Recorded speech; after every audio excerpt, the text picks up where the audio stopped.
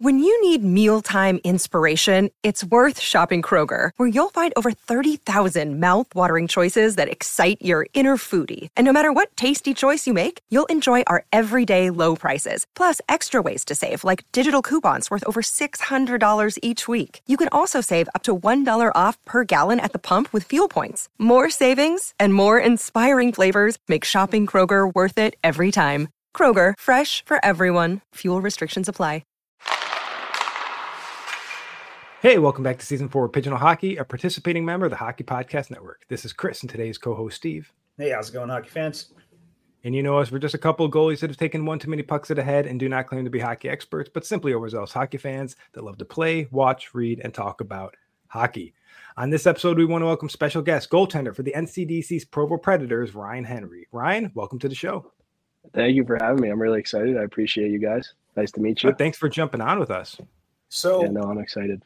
We're having a little bit of a chat off camera, or off recording like we normally do. And I saw Ryan is from Jersey. So I had to look up where he's from. Had a good laughs about horn honking and flipping people off, where now where he plays, it's more of a smile. But tell us about where you grew up in Wayne, New Jersey, man.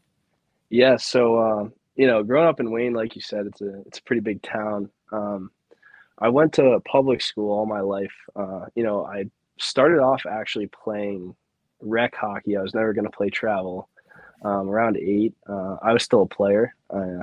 The travel coach watched me play goalie one game for the rec team. So I ended up playing a full season of B hockey in America. I know it's different than Canada.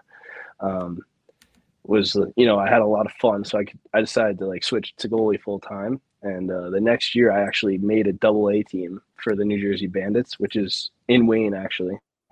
So I played AA there, and I had even more fun playing at a higher level. So the next year, I want to say it was going into 6th grade, so start of middle school, I went over to the New Jersey Colonials, which was a AAA program. I made the AAA team there, played there for 2 years. And so then the year after I was done with the Colonials, I went to the North Jersey Avalanche, actually.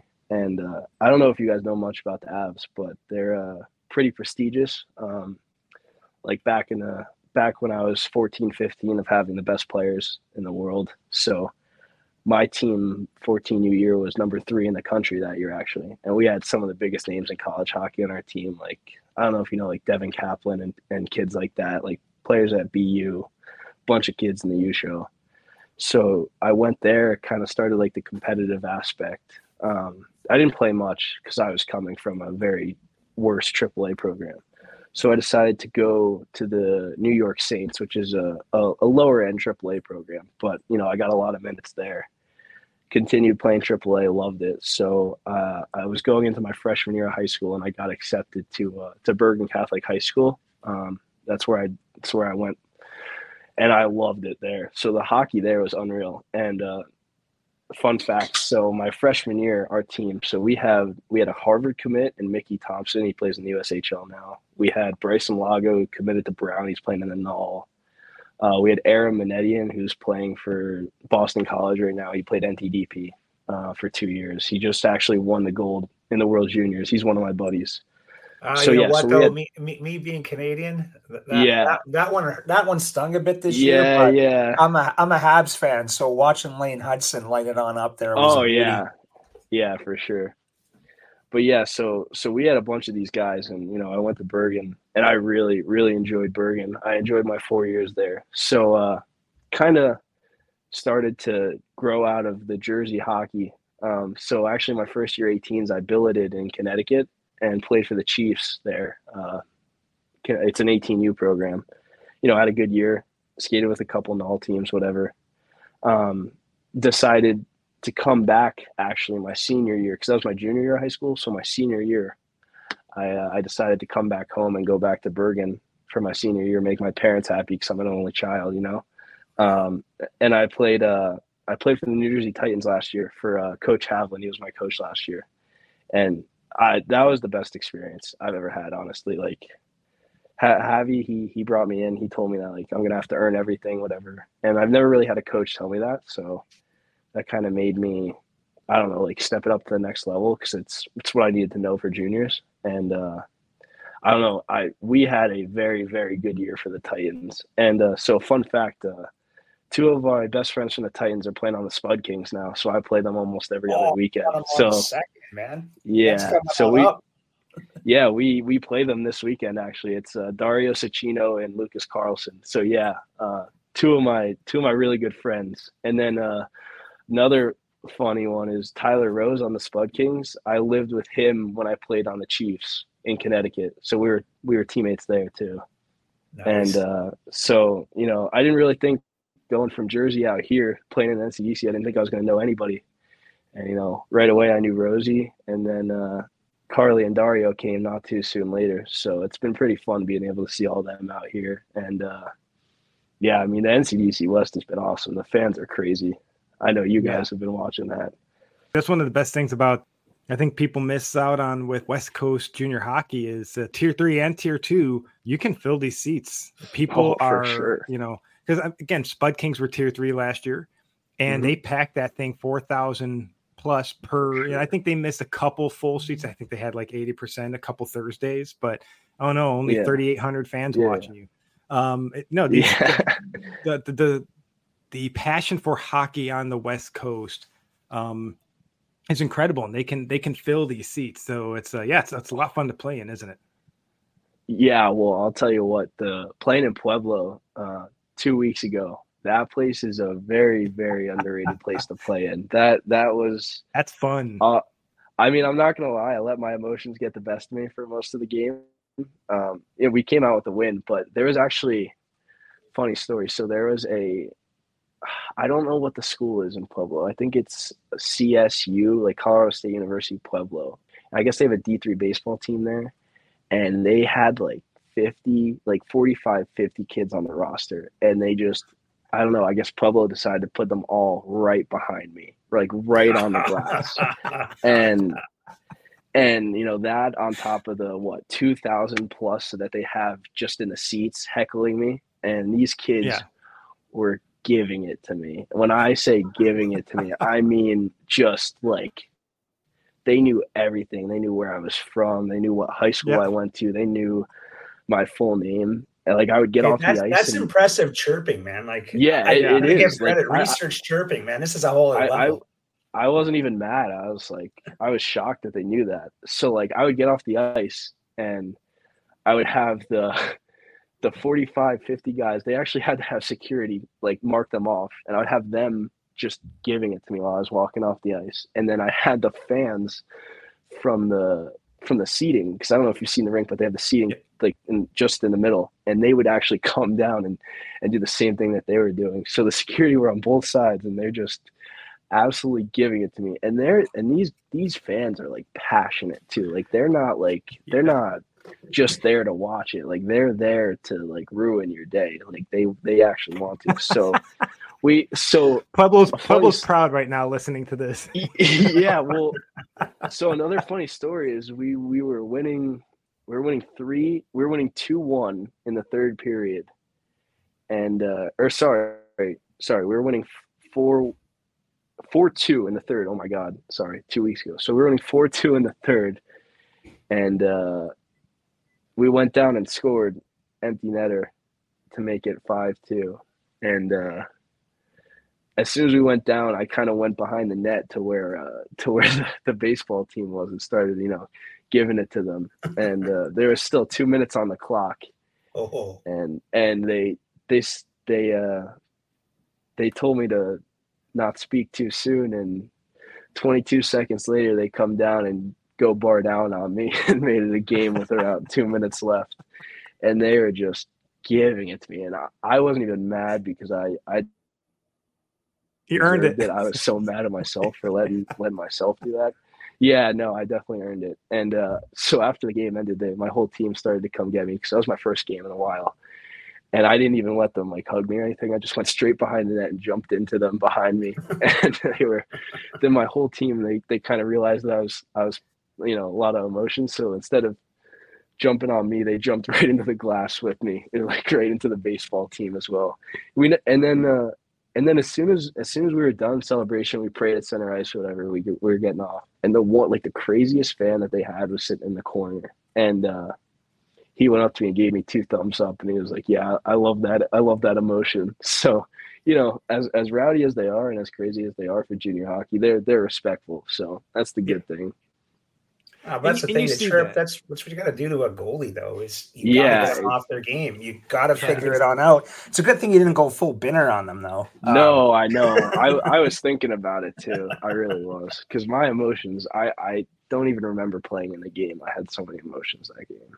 And the arena's on the west. That's what I mean. Pueblo, like you said, and it's got that low roof, as Jack Chimbal was talking about on the last podcast, because he played there, and he's like, when they pack that place, it's incredible. And as a home goalie, everyone's on your side, so that's a good feeling. But when the fans do their research, because I know, like I said, I got into the West Coast hockey because I was living just outside Ogden, so I became a Mustangs fan back when it was the WSHL days.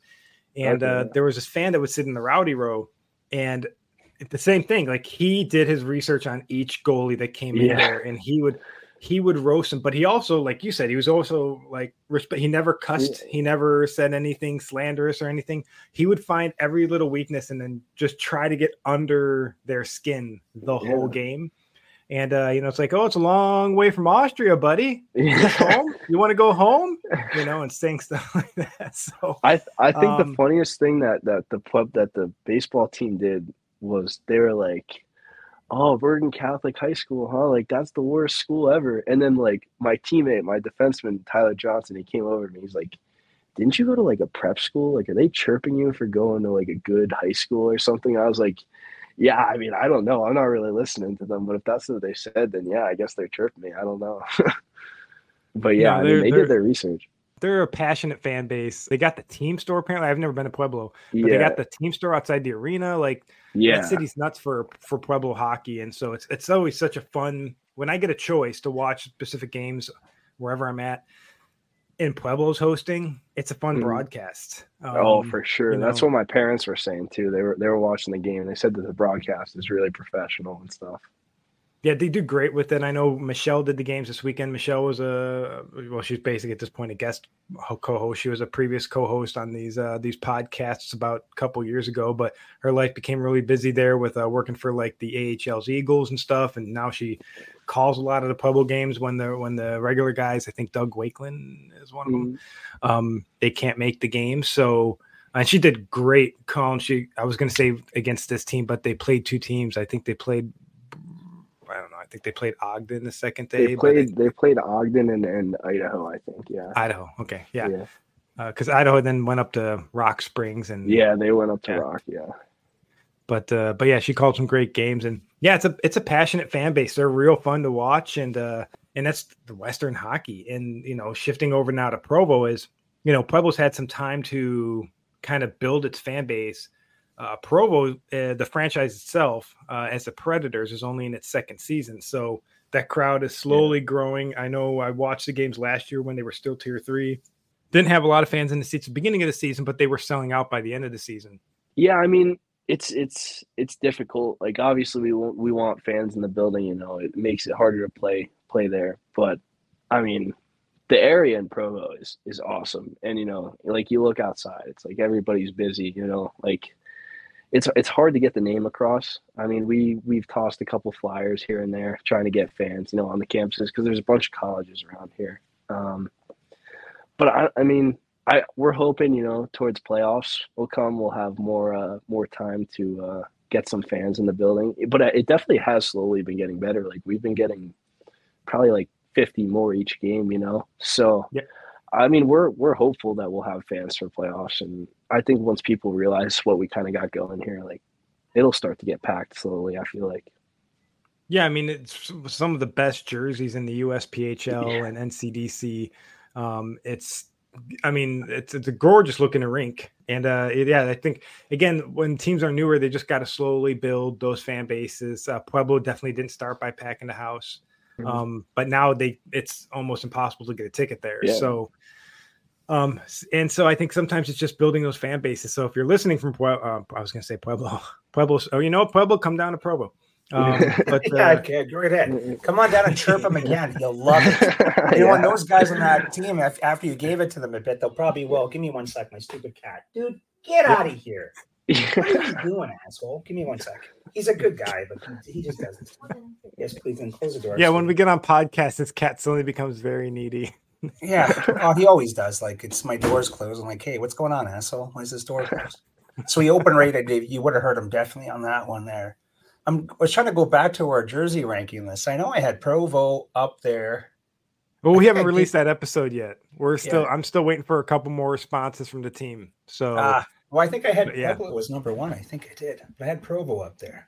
Well, both. I think both jerseys are doing pretty damn well already in current scoring. I could look here. Just give you a little preview for your listeners out there. We will be doing a USPHL NCDC jersey ranking, and yes, that's going to be all 69 current teams between the tier 2 and tier 3 levels. And so we've gotten half the team submitted because it just takes me a while to build those. But yeah, truthfully, Provo and Pueblo are doing incredibly well out of the 6 and 9. I'm just going to say, I'm looking at the list. I didn't need to go far. I would say that they're both doing well. That's under current scoring. They're both really, really high because they're both gorgeous jerseys. So, but honestly, the NCDC West is doing pretty well overall. So there's some great jerseys in the West. I mean, I didn't rank. I think my personal ranking. I think the lowest ranked NCDC jersey was still in the top 25. Yeah. So I think our jerseys out West are awesome. Yeah. Some of the ones in some of these areas though are just it's bad. Like it's time for a rebrand. Rebrand. It's time to brand. Yeah. Well, yeah. I mean, one particular jersey that's all sponsored up. I don't think any of us are ranking very high. It's like if you don't have a logo up front, then no one really cares. I love the colors of that particular jersey, but like I think it would be. For me, I would guarantee that jersey would probably be top 15 if they actually just put the logo as the centerpiece. Because I love the colors. The colors are wild. But when you have a sponsor is like, I mean, I'm sorry, not even European hockey teams do that, dude. I mean, the sponsors are all over, but they're not. You know, this is basically Premier League level BS. It's like, yeah, you're Volkswagen. I don't know. I don't watch Premier League, but. Yeah, I wish also my Australian football team had a cooler sponsor than they do. I won't name the sponsor because I'm not giving them free advertising. But it'd be cooler. Like some of these Australian teams have some sick ass sponsors, and just not mine. It's boring. It's a bank, I think. I don't know. I'm not from Australia, but let's get back to it. Let's talk about Provo. Now we're going away from Australia back to Provo. So obviously that must have been one of your most memorable games you ever played. Did you have anything else ranking up there with that game? Yeah, we honestly, bro, like dating back to earlier in the season, we had some, I don't know if you guys remember this, but we loved going to overtime and shootouts. Like we would win, like we started off hot, but like, yeah. 3 or 4 of like the 7 games went to overtime and a shootout. I mean, nothing like I didn't specifically. Well, I played in one shootout game and we played against the Outliers at home. I think it went 7 rounds and there was just no goals until the 7th round and we ended up losing. But that game was crazy. I mean, trying to think about other games that I played in. I mean, games that I didn't play in wise, like the Idaho games have been crazy this year. Like every single game that we've played there has been just an absolute like barn burner. Like we won an OT in the showcase right before break. Like that was crazy. I mean, Michael played a really good game that game. Probably I want to say like right after break we came back. The first game we played was Idaho at home. And you know, we were preparing the whole week. We didn't really know because every single game that we had with Idaho this year has been OT, 1 goal, 2 goal games. And we came back at home right after break. And it was like right from warm-ups, I could tell like our team we're ready to be back, whatever. And we ended up just taking over that game. Like I think it was 1-0 after the first period or like 2-0. And it ended up being 7-2 after the second period. And we get in the locker room, we're just like, is that really what we're like when we can play like that? You know, like if we played like that the whole season, we wouldn't lose a game. But yeah, obviously getting the first game back under the belt against Idaho, that felt pretty good. But most memorable, I'm probably looking forward to this weekend, honestly. We got 2 games in Idaho. Looking for a sweep this weekend would be really nice. Standings-wise, it would also be really good for our team morale, So I'm really excited for this weekend. Yeah, and those are always really fun games. So you're saying you're playing in Idaho Falls this weekend, right? Yeah, we're in Idaho Falls for 2 this weekend. Yeah, that's such a fun arena. I can't wait to get out there too. In fact, that's one of those things where if you're listening, NCDC, and honestly, this stands for the USPHL too. Can we shift the showcases to January? Because the December fact of like having them right before Christmas is horrible. Going to the Vegas showcase last season, I mean, it's right before. I mean, we're talking days, not weeks. We're talking days before Christmas. So everything's expensive. Hotels are expensive. Rental cars are booked up and expensive. Flights are ridiculous. A lot of players are heading home already and not finishing up the showcase because they got to catch flights. I think it'd be better if it's during that really horrible time of year everyone hates that, we're in it right now in January, where it's dark. There's not a lot going. All the Christmas lights are down. This would be a nice time if we're going to do showcase right around that holiday season. Why not bring everyone back right into a showcase? Everyone's flying into one big city like Vegas or something and taking buses home and everyone's sharing stories. Do it that way, this current way. Plus, honestly, we've all been there. Once you spend a few days with your family, you're ready to leave anyway. So everybody's ready to go back to their teams, participate in the showcase, and everything's dropped in price because it's the new year. So it's cold in Nevada then, man. So it's cold in Nevada in December, 3 weeks earlier. Just shifted a couple weeks. No, that's what I mean, though. That's why I'm saying it's dead. You know what I mean? I wasn't bashing. I was like, it's dead at that point. Okay. Vegas is not as busy, so get people out there. Yeah, I think it would be a great idea, but this time frame that they have it's brutal. So NCDC, USPHL shifted. We have literally the worst showcase timings in the NCDC USPHL. I hate how bad our showcase timings are. It's like, I think it would just be better. I think we're talking getting teams out there that aren't from the West. I think it's cheaper for them, obviously, too, to bring everyone back. Hey, remember, guys, before they leave for Christmas, we're going to Vegas after Christmas. Like, that's a great way to come back versus, I just want to get Vegas out of the way so that I can go home and see my family. Nah, bring everyone back. When you leave Christmas, you're going to Vegas. Like, I think that's the way to do it. I think that's the smartest way to do it. But that's I'm sure there's something somewhere why they do it at probably the dumbest time of year to have a showcase. But I think some of the decisions could be changed. But yeah, so Provo itself, you've mentioned how being from the East Coast, like we both are, all of us are on this podcast, are from the East Coast. And so you come out West, and I came out West and I had to stay here. I bounced around, but I came back. Steve, I was about to say, you were West, you were super East, and now you're very call it West. Denmark, bud. Well, I know I know England, Denmark. I've been all over, but with the West Coast, once you get it in your blood, you can't get it out. Steve's never left. Steve went to Phoenix, and you can't pry it away from him. Hot tub story incoming soon, probably. Yeah, I'm actually gonna drain that thing tonight and refill it back up. I love that. I love that. Coming from New Jersey and then coming out to Provo. What are your favorite things like so far about just Provo itself? Provo living, like favorite places to eat, favorite hikes, stuff like that. Well, yeah. So I actually got the pleasure to drive out here from New Jersey. I brought my car. I brought my dad's car, so my whole family went out here. So I actually came here because I've been here since training camp. So we had our training camp in early August. I think it was the 9th, and then we went back home. But when I flew out here for training camp on my own, and I've never been this far west. I think the farthest west I've been before was, I don't even know, like Ohio maybe. I have not been this far at all. And I'm not gonna lie, the altitude took me probably a week and a half to get used to. Like the first during training camp, it was bad the whole week. I'm not gonna lie. Like I was not my best for sure during training camp. I was fighting. You can't be. That elevation gets you when you make it here. Yeah, we have a transition time. Like when you move here, like when I moved here from England, we had at least for us, we had months to transition before we were expected to do anything physical, fitness wise.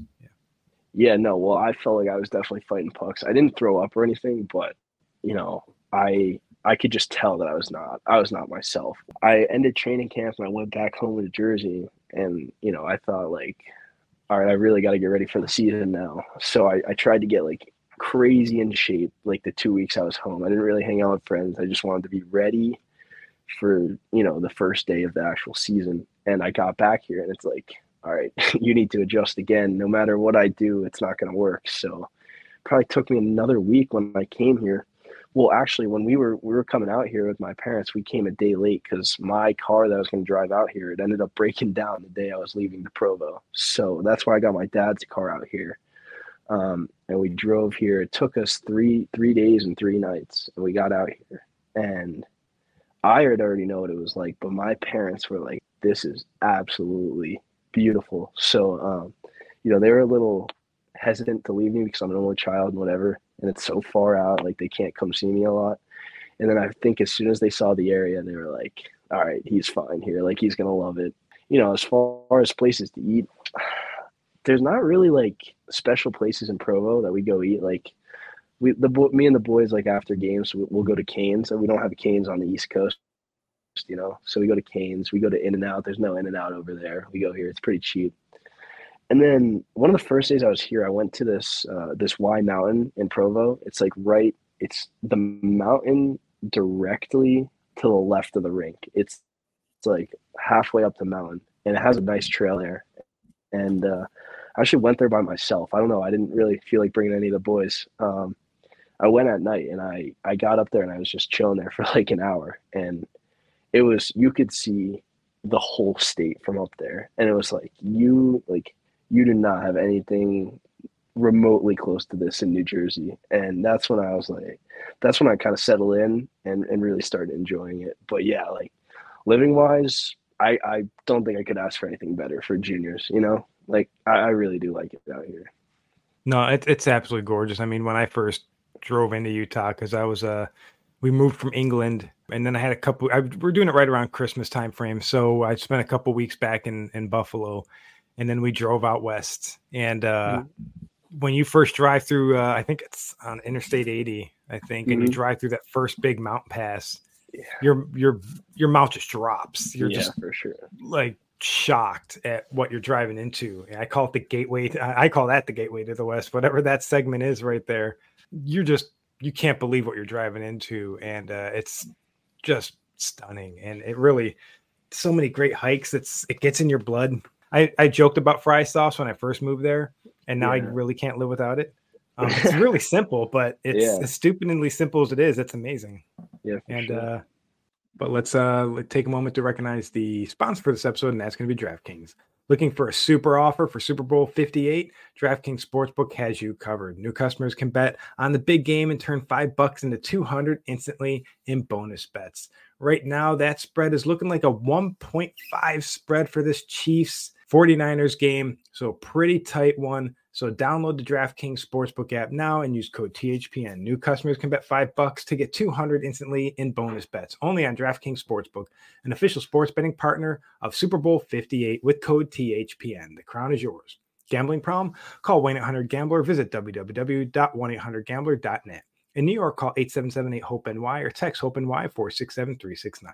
In Connecticut, help is available for problem gambling. Call 888-789-7777 or visit ccpg.org. Please play responsibly. On behalf of Boot Hill Casino and Resort in Kansas. 21 plus, age varies by jurisdiction, void in Ontario. Bonus bets expire 168 hours after issuance. See dkng.com/football for eligibility and deposit restrictions, terms, and responsible gaming resources. We want to again thank DraftKings for sponsoring this episode. And so Steve, Ryan, I know you have kind of similar stories down there in Phoenix too. Well, yeah. We drove all the way from Montreal, saw my family in Northern Ontario, and then made the trek across. All I can tell you is Nebraska is not fun. No, yeah, we went through Nebraska too. Yeah. Oh man, it's rough. And here's a story you'll laugh at, man, because I swear to God, we thought we were in Deliverance, but we stopped off at this little place in Nebraska, and right where our little hotel was, we had 2 dogs, so we need a little motel where they can get in and out of. And we're literally like right behind the motel is cornfields, right? I'm like, oh, we're gonna be killed.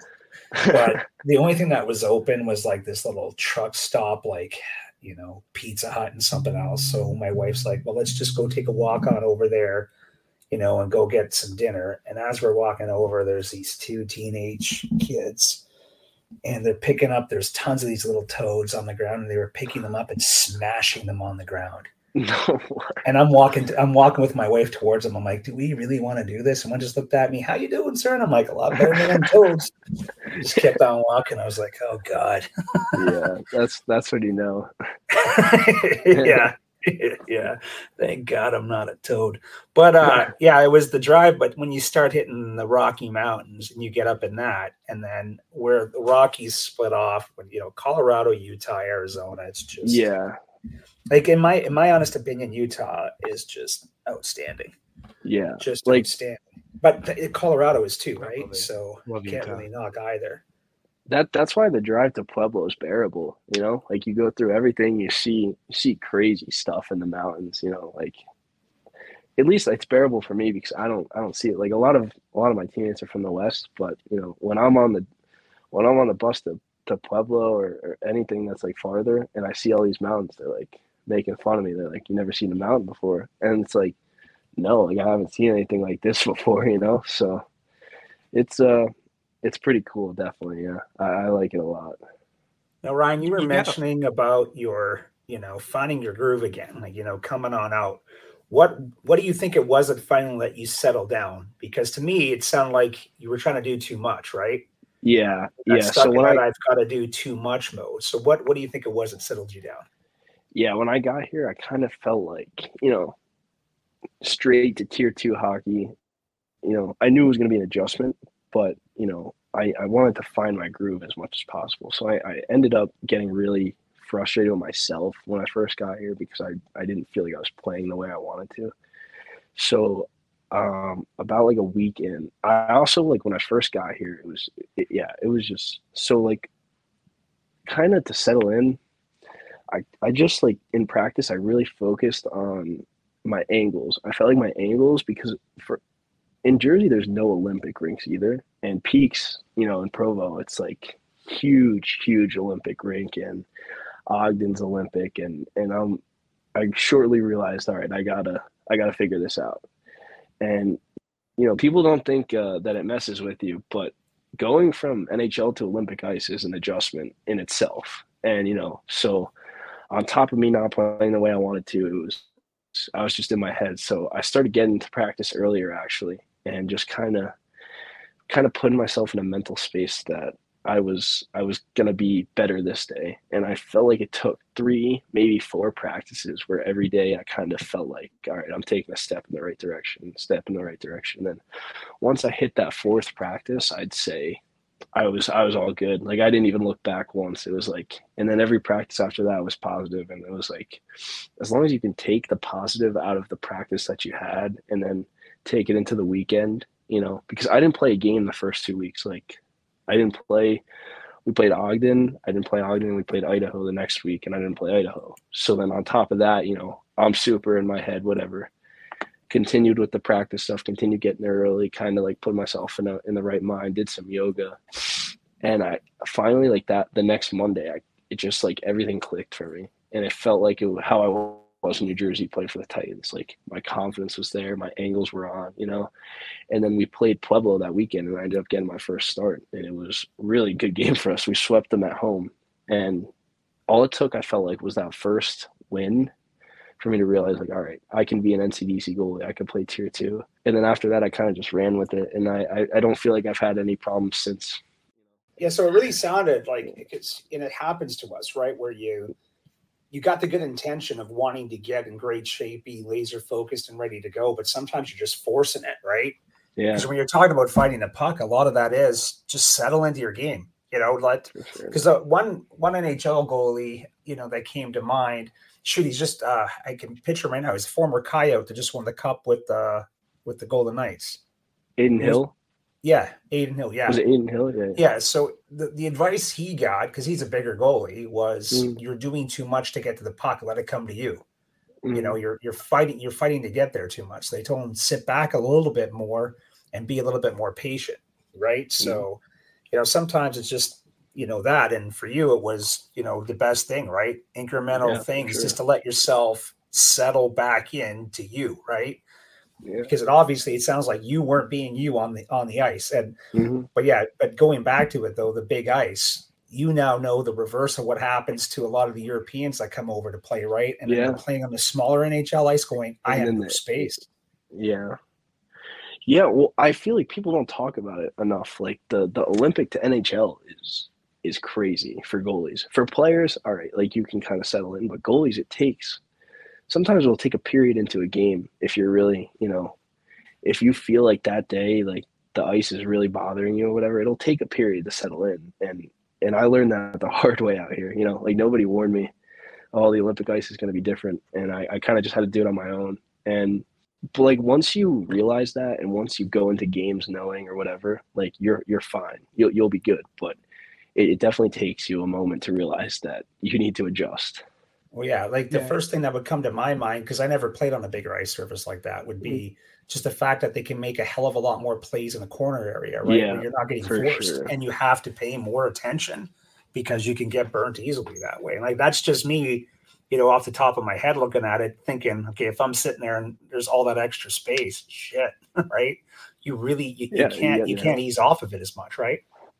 No, not at all. Yeah, you definitely get in your head, and like you said, like what I found the biggest thing with me was below the goal line plays out to the middle. You know what I mean? Like the slot area from the corner. It's like you're just in your head because it's so much bigger. Like this is when your mental space isn't right, and you're just thinking like, wow, how much extra room does he have? And obviously they're gonna beat you if you're thinking that way, And so it was definitely adjustments from corner out, goal line out, and stuff like that.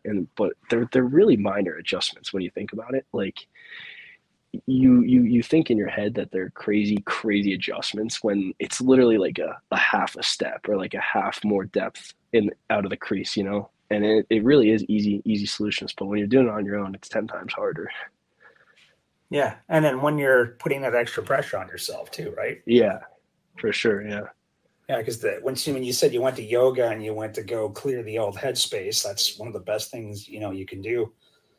Just get out of your own head, because that's your biggest roadblock right there. For sure, yeah. Yeah, I remember back when I was playing. I don't know, it was like when I first got to North Dakota and was playing there. I talked a big game because I was still, I guess, young, dumb, and confident, and I got lit up. Like I think. And I think, again, I may have told the story on the podcast, but it started off bad enough where I just let in a couple, 2 or 3, like just should have had backs. And I'm like, all right, whatever. Got to get my head back in the game. And then, puck came down into the zone. So I just went out to, grab it and send it back out. And somehow it went off the back of my stick between my legs and towards the net. And I was nowhere near the net. And so I just went back into the blue paint with my head down. Yeah, he's good. You flurried that shit.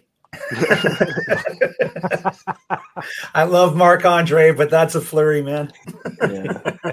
It was pretty embarrassing, but I just remember going back and I wouldn't make eye contact with my teammates. I was getting heckled pretty good, and I just remember I looked down and I'm just like, get the fuck out of your head. Just play hockey. Just play. And then I suddenly went into a beach ball. Nothing was getting past me. I just went from probably the worst kind of period I've ever played to probably some of the best in the same game. And that headspace is really important for goalies because, and the fans know it. Some goalies are really good at, I guess maybe down there in Pueblo as well, knowing kind of maybe what buttons to poke, because certain goalies, it'll throw them off. Other goalies, it's just going to make you even that much more focused. Yeah. And I think the crowds out west, you need to be one of those focused goalies. Like I said, these fans are educated. They're going to do the research. They're going to find ways to get into your head. So you've got to kind of play into it. But like you did, you maybe got your emotions a little bit more of you than you would have liked. Yeah. And but it's sometimes that for me, if I was feeling good and in a good mood, I was terrible.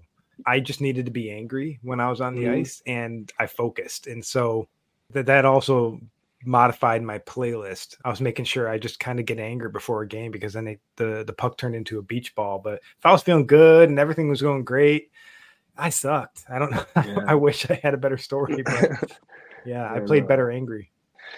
Yeah, I mean, I I always say it's definitely easier to get up for a game when there's fans. There's less room for mistakes, and you kind of prepare that way. For me, it's more of a instead of trying to do more, it's if you don't make a mistake, they're not going to have a reason to do anything. So like always the first period when you're in front of fans, don't do anything extra. Like don't go behind the net. Don't try to do. If you go behind the net, just clear it, give it to your defenseman, get out of there. Don't try to be doing toe drags behind the net because early in games, it's definitely easier to fall behind the net or something. Once you fall or you fumble the puck, the fans are going to give it to you the rest of the game. But yeah, I mean, even depending on the day, I feel like for me, like if fans are like that for me, I feel like it's better. Like I play way better when they're on top of me. It's kind of been like that my whole life, all the way dating back to high school.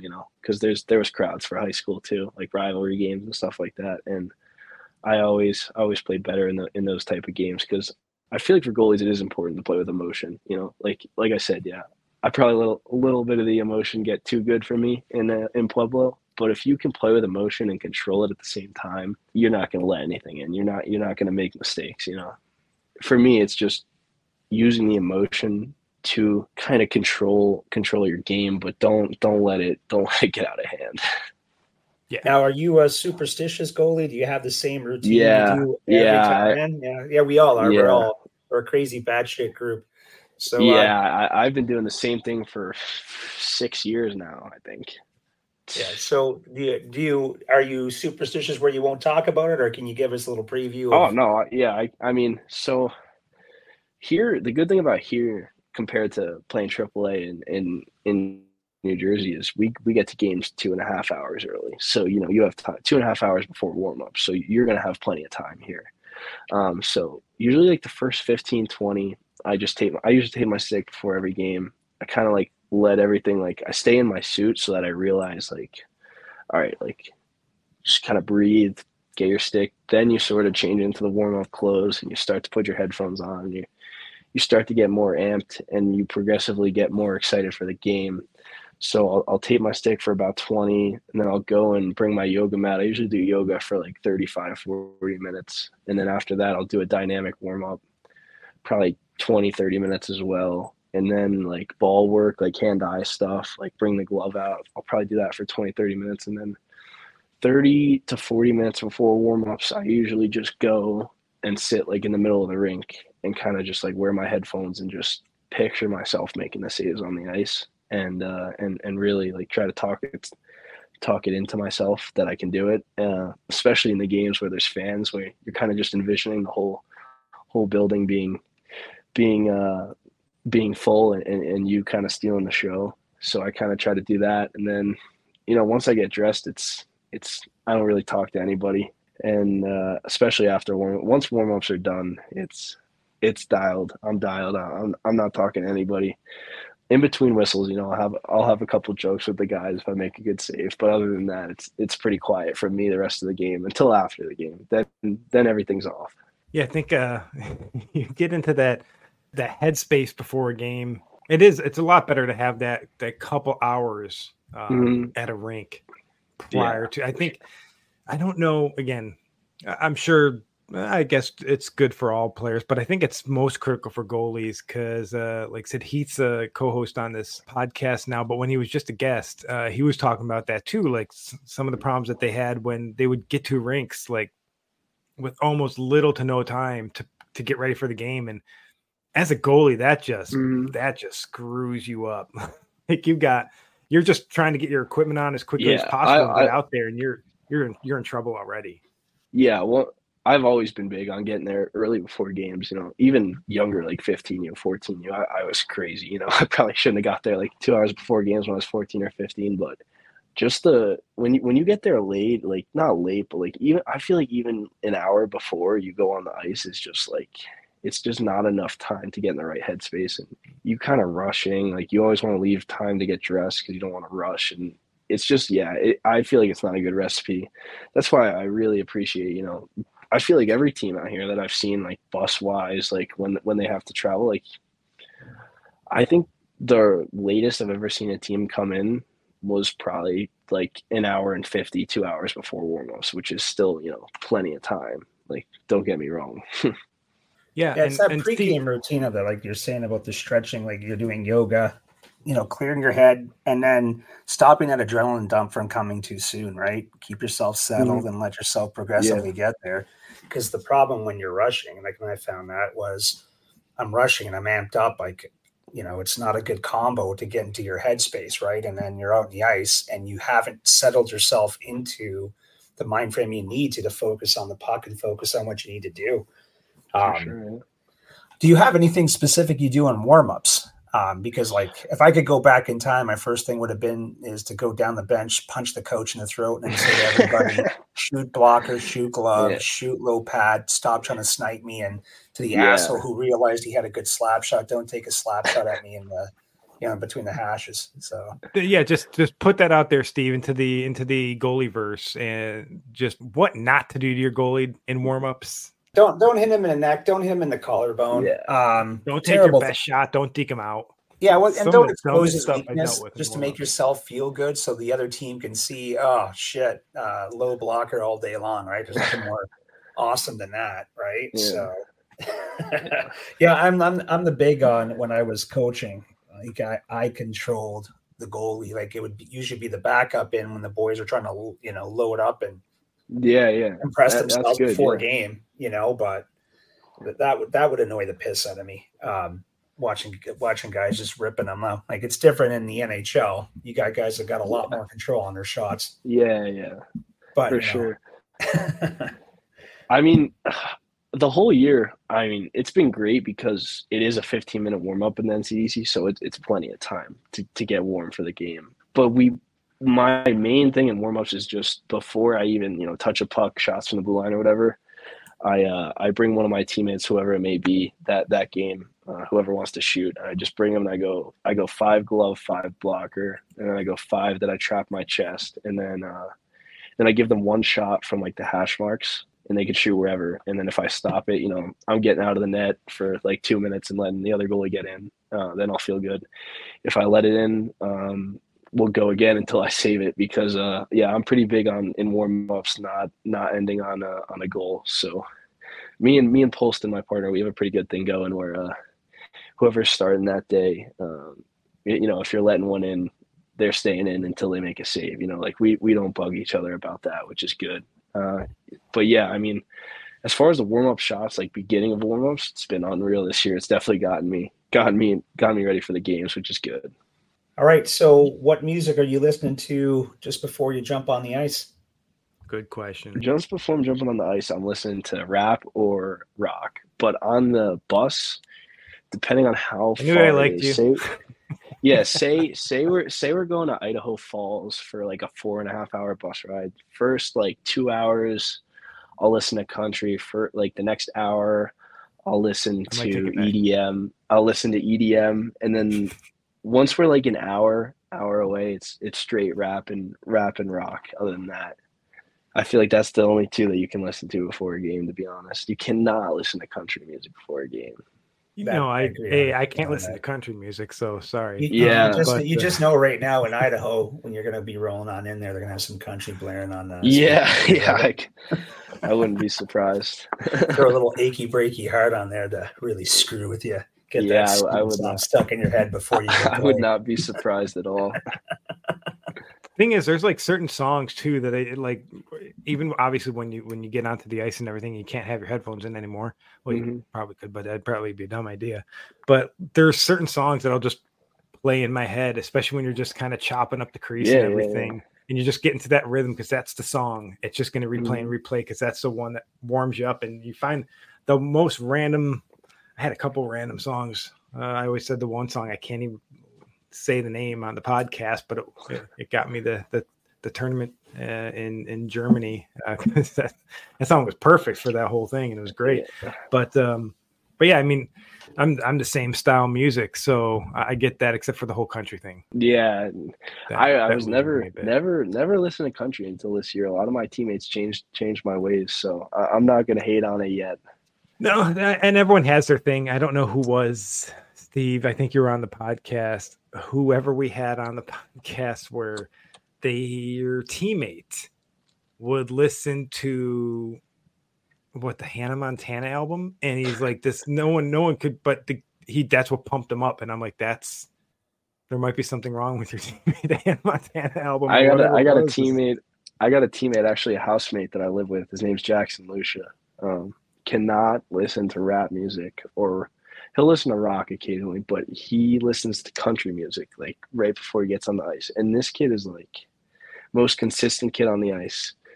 And the fact that he's listening to country music like 10 minutes before we're going out for the game is crazy to me. Like I don't know how he does it.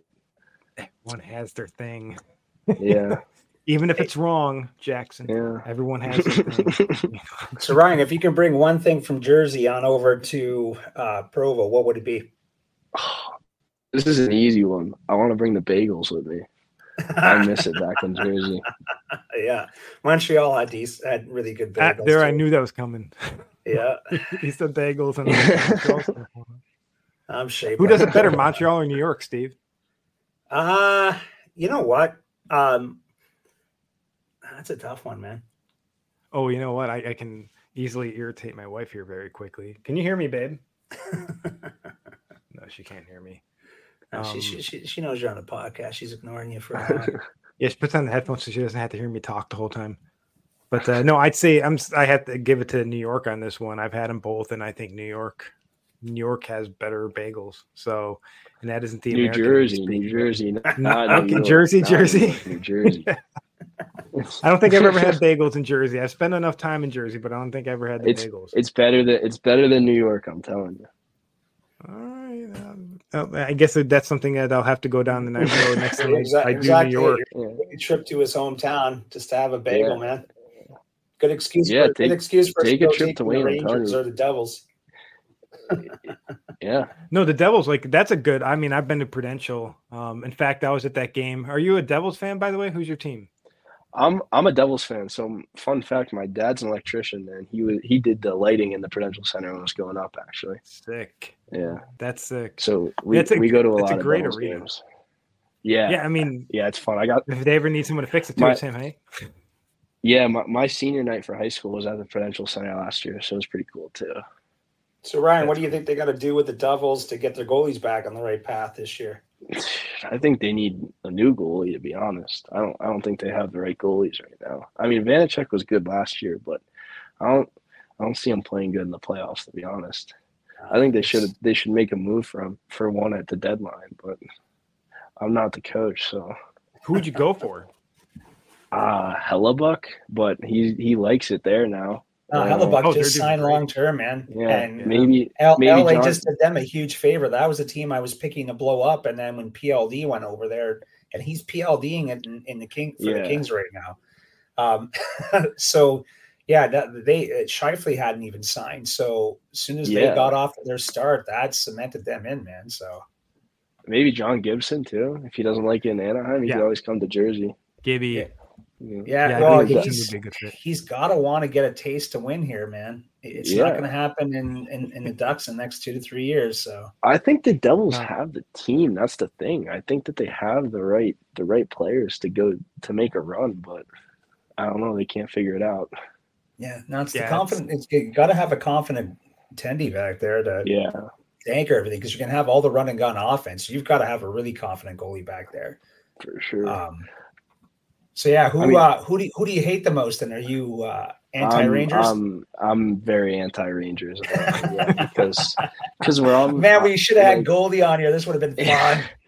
like my town is so close to New York that everybody's a Rangers fan. Like there's probably 20% more Rangers fans than Devils fans in my town. So it's believe it or not, but in the own state of the team, I have less people on my side than on my side. So it's tough. My dad used to be a Rangers fan too. He grew up loving the Rangers. And then as soon as he started working on the Prudential Center, he became a diehard Devils fan. So it can change. Yeah. That happens sometimes, like when you're in certain places and like the fan base is completely off. I was in I guess going back to, were we talking about Australia on the podcast or before the podcast? But no, you went a little bit of preamble about your Australian football jerseys and how they need to change. Yes. So and then, by the way, Ryan, that's the effects of too many pucks to the head over time. It really is. But I was in Australia, and it was during, I don't remember what it was. It was I think the Rugby World Cup. I don't know. Maybe it was a Rugby World Cup. But the Wallabies were playing off against the All Blacks, and I'm in Australia, so I'm like, oh yeah, I'm rooting for the Wallabies. We go into a bar to watch the game, and I don't know, I said something like "Go Wallabies" or something, and everyone just kind of turned around at me. I was literally surrounded by All Blacks fans in Australia, and I'm like, well, I'm gonna double down, go Wallabies. And so my wife just looks at me, she's like, God, you're stupid.